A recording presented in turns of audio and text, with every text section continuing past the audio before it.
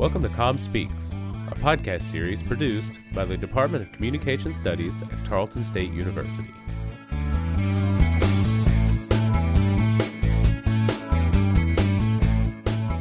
On today's episode, we celebrate the department's 15th anniversary.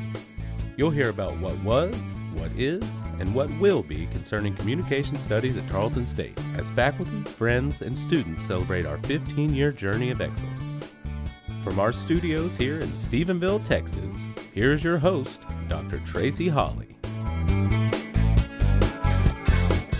This is Tracey Holley here with our inaugural podcast for the 15th anniversary of the Department of Communication Studies.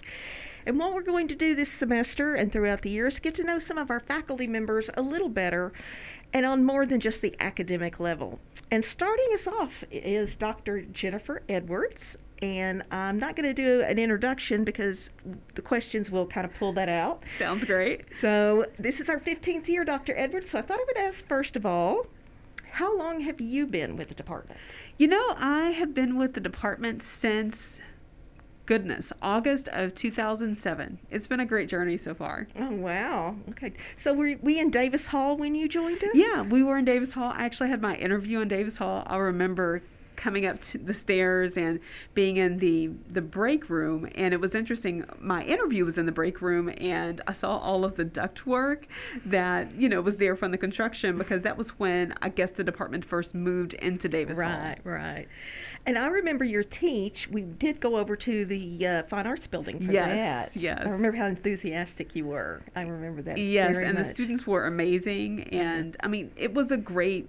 Stephenville was a great community. I moved here from Huntsville. I was working at Houston State, so it was almost a mirror of Huntsville with, minus the facilities, of course. Right, yeah. So thinking about Davis Hall, I always ask people, do you have any specific memory of Davis Hall? Because it was a very unusual way to have faculty arranged. I was on the top floor eventually. I started in the bottom floor in a cubbyhole no one could find. And we were split between first floor, I think third floor, and first floor, second floor, and fourth floor. Yeah. Where were you? I was actually on the second floor, so every day I started walking up steps, because obviously the elevator in Davis Hall was not the best, and so I just wanted to avoid the elevator at all costs. But I was in the middle of the second floor, and I was actually up there with some grantees from the College of Education. So it was great getting to know them. They were amazing, and so they were my colleagues. And then down the hallway I had Dr. Wakefield as well as Dr. Horton. So it was a great, I think we were the only ones down there. And then Dr. Maven then joined us downstairs. But it was a great team, especially starting out first year in the department. Yeah. And you were right about that elevator. I did get stuck on it once. So you were so smart.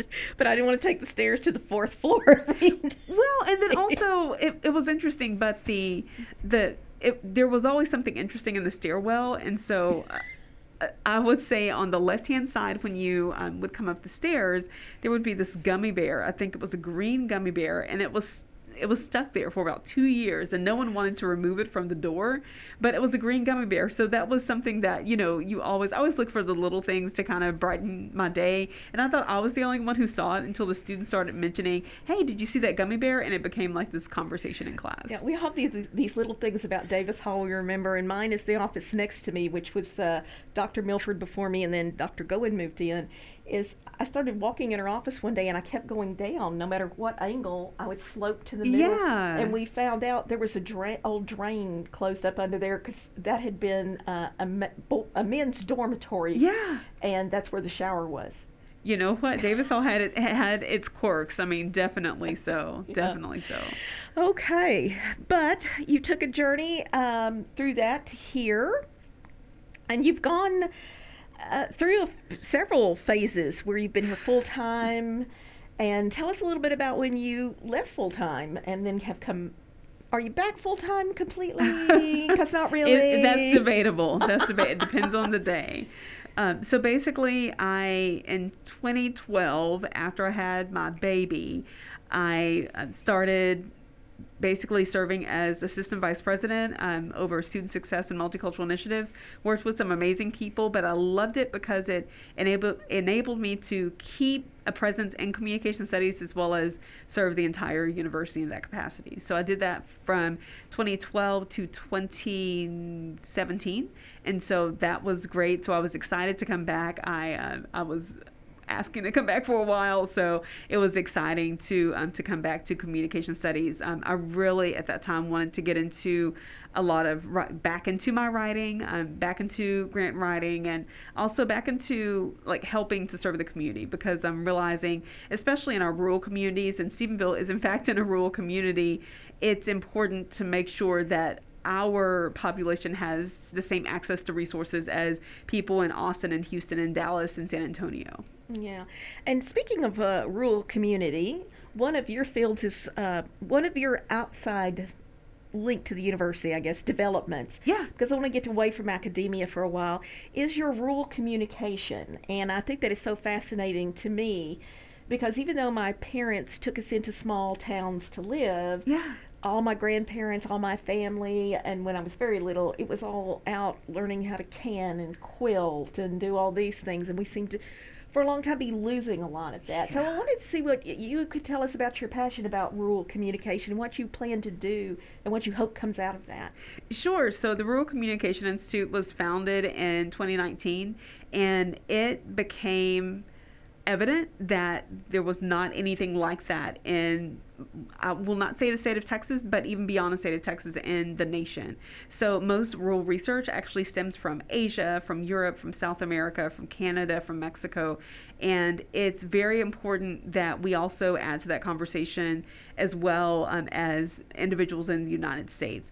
And so we looked at some gaps that existed with the research, and also with connecting people to resources became one of our passion projects for RCI, or for the Rural Communication Institute.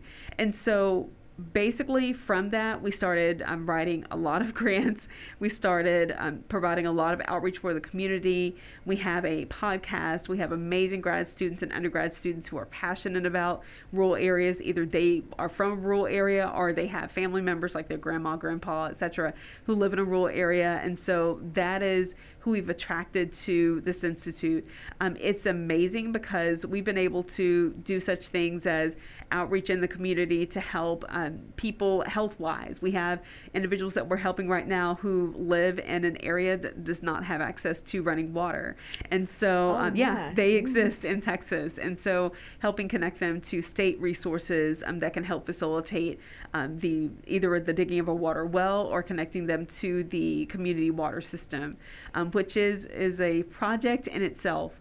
But also our motto and our goal is to help Texans, especially Texans, but even individuals beyond Texas, live, learn, and thrive. We have 15 rural scholars from across the nation, from California to New York, and so they are all passionate about rural communication. That is fascinating.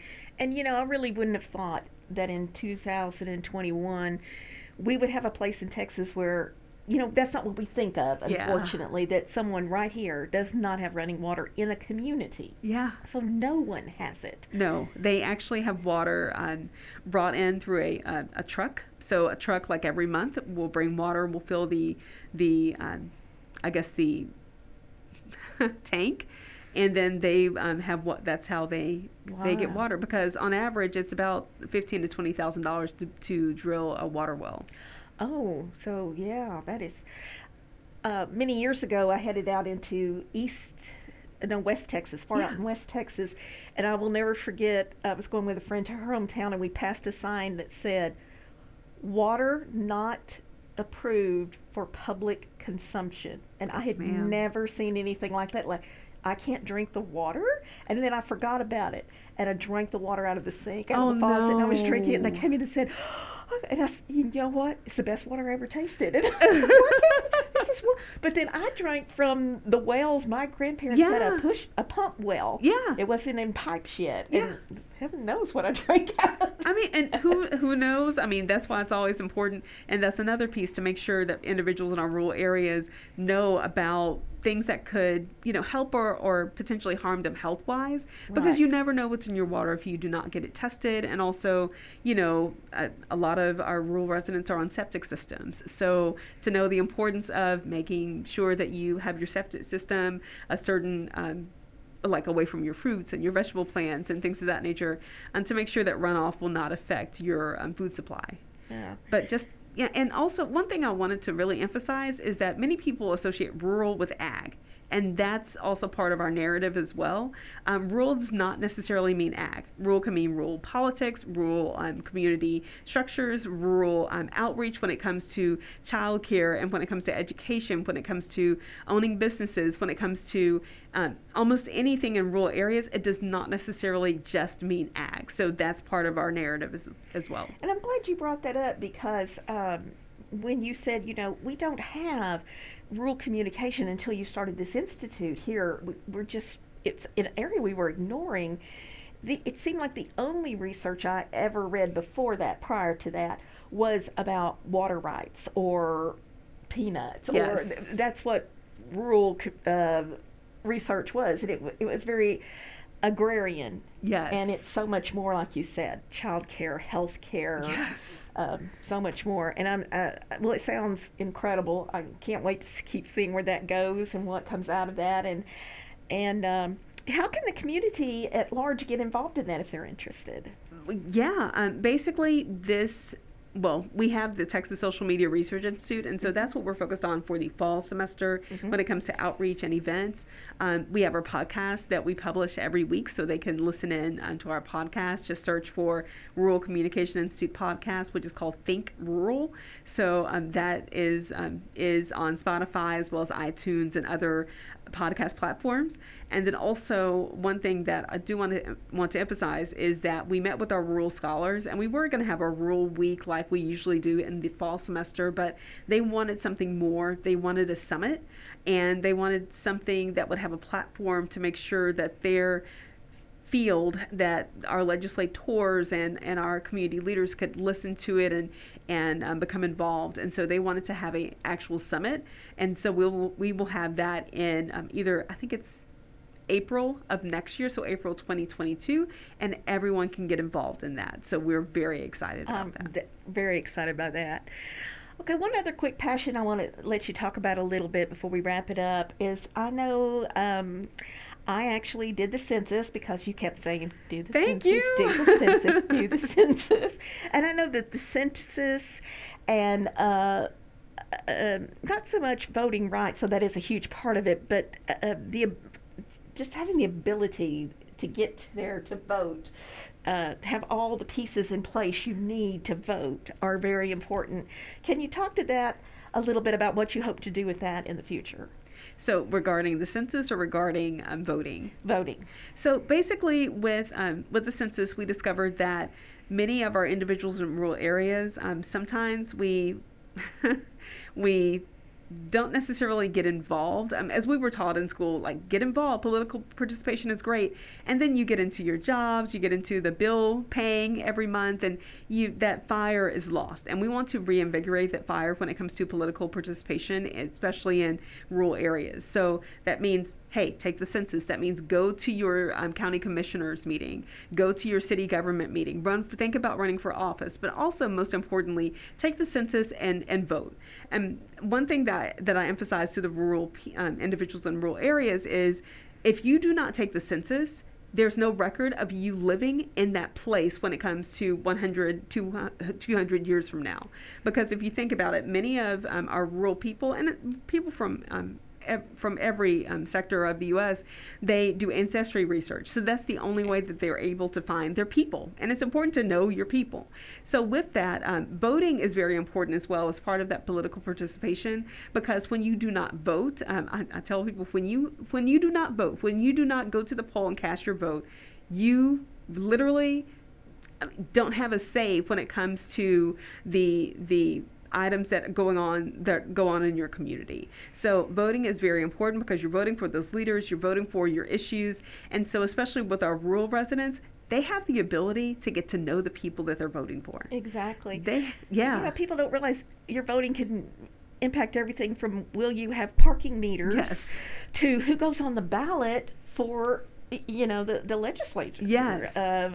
It's every little thing to every big thing, and I think we do often let that slip up in our everyday minutia, that we forget that we think about the presidential election, but we forget there's a school board election. Oh, What is this about a new tax we might put? We forget Or if that. taxes increase. People always complain if taxes increase, but did you go to the board meeting to hear about the pros and cons of that tax increase or keeping it the same? But also, there's so many things coming down the pipeline when it comes to voting, especially those affect our rural areas. A lot of people in our rural areas have to work Monday through Friday. Many of them work in factories. Many of them work at chicken processing plants and or other types of factories in rural areas. But those are not all the occupations. But even if you think about our teachers are typically working from 7 until sometimes 6 when it comes to their duties for their school district. So having time to go to the polls to vote is very important. However, sometimes you can't just leave your classroom to go cast your vote. Sometimes you just can't leave the chicken processing line to go cast your vote. So it's important to make sure that people have different options when it comes to voting. But also with our rural residents, it's important that they know what the rules are before voting time comes around. And even backing up from that, I have been reading just constantly about the voter ID and how it really impacts certain populations more than others. And I thought, well, wait, I know Georgia does a free, and my friend said, let's back it up, Tracy. Let's think about this. In order to get any kind of ID to vote, even the free ones, you have to provide a birth certificate or some other proof of citizenship. Well, that means you have to stop, write for that, pay for that, and that's a burden on some people. Yes. Often take off work, drive to the courthouse because 5 times and they still have not sent you that person. Yes. So the burden starts way back of getting, especially in the rural communities, as you said, just getting the ID in place and then worrying about getting to a way to get to a poll to vote. So it's really backs up all the way. Well, and then also one thing that I discovered, I had to recently request a copy of my birth certificate. And one thing that was interesting is that you can only request your birth certificate, I think, 5 times. I did not know that. In Texas. After that, do you just not exist anymore? Well, I'm not sure what they do, but they said that you can, I think it's only 5 times. You can request it only 5 times. So use that sparingly. So if your mom and dad or grandpa or whoever misplaced it and you maybe misplaced yours, then what happens, so say if there was a a fire or something, or emergency or a tornado or whatever, and you lose that if you're in a high risk area of Texas, what happens?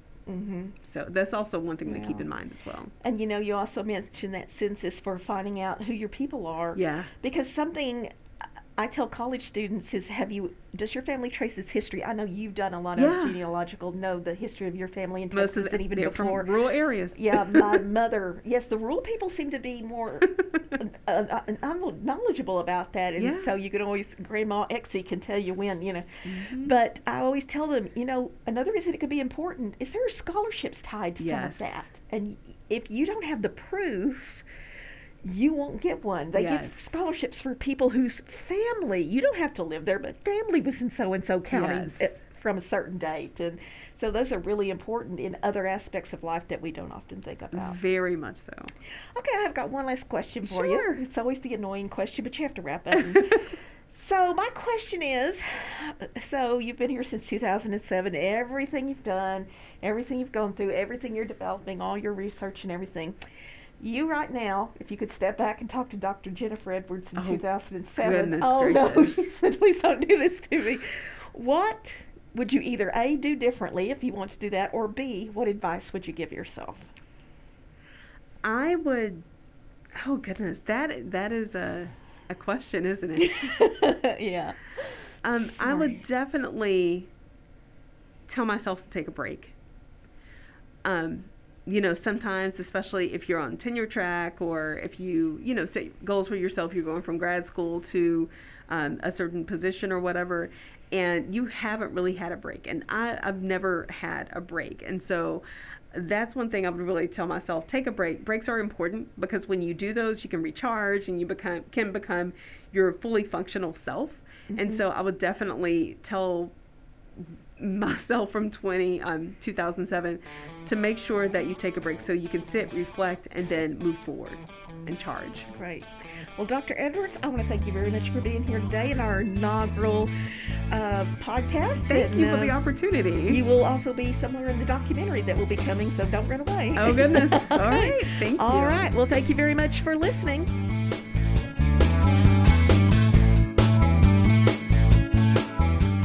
For more information about our podcast series or the Department of Communication Studies at Tarleton, visit us online at tarleton.edu/communications or find us on social media by searching for Tarleton Comm Department.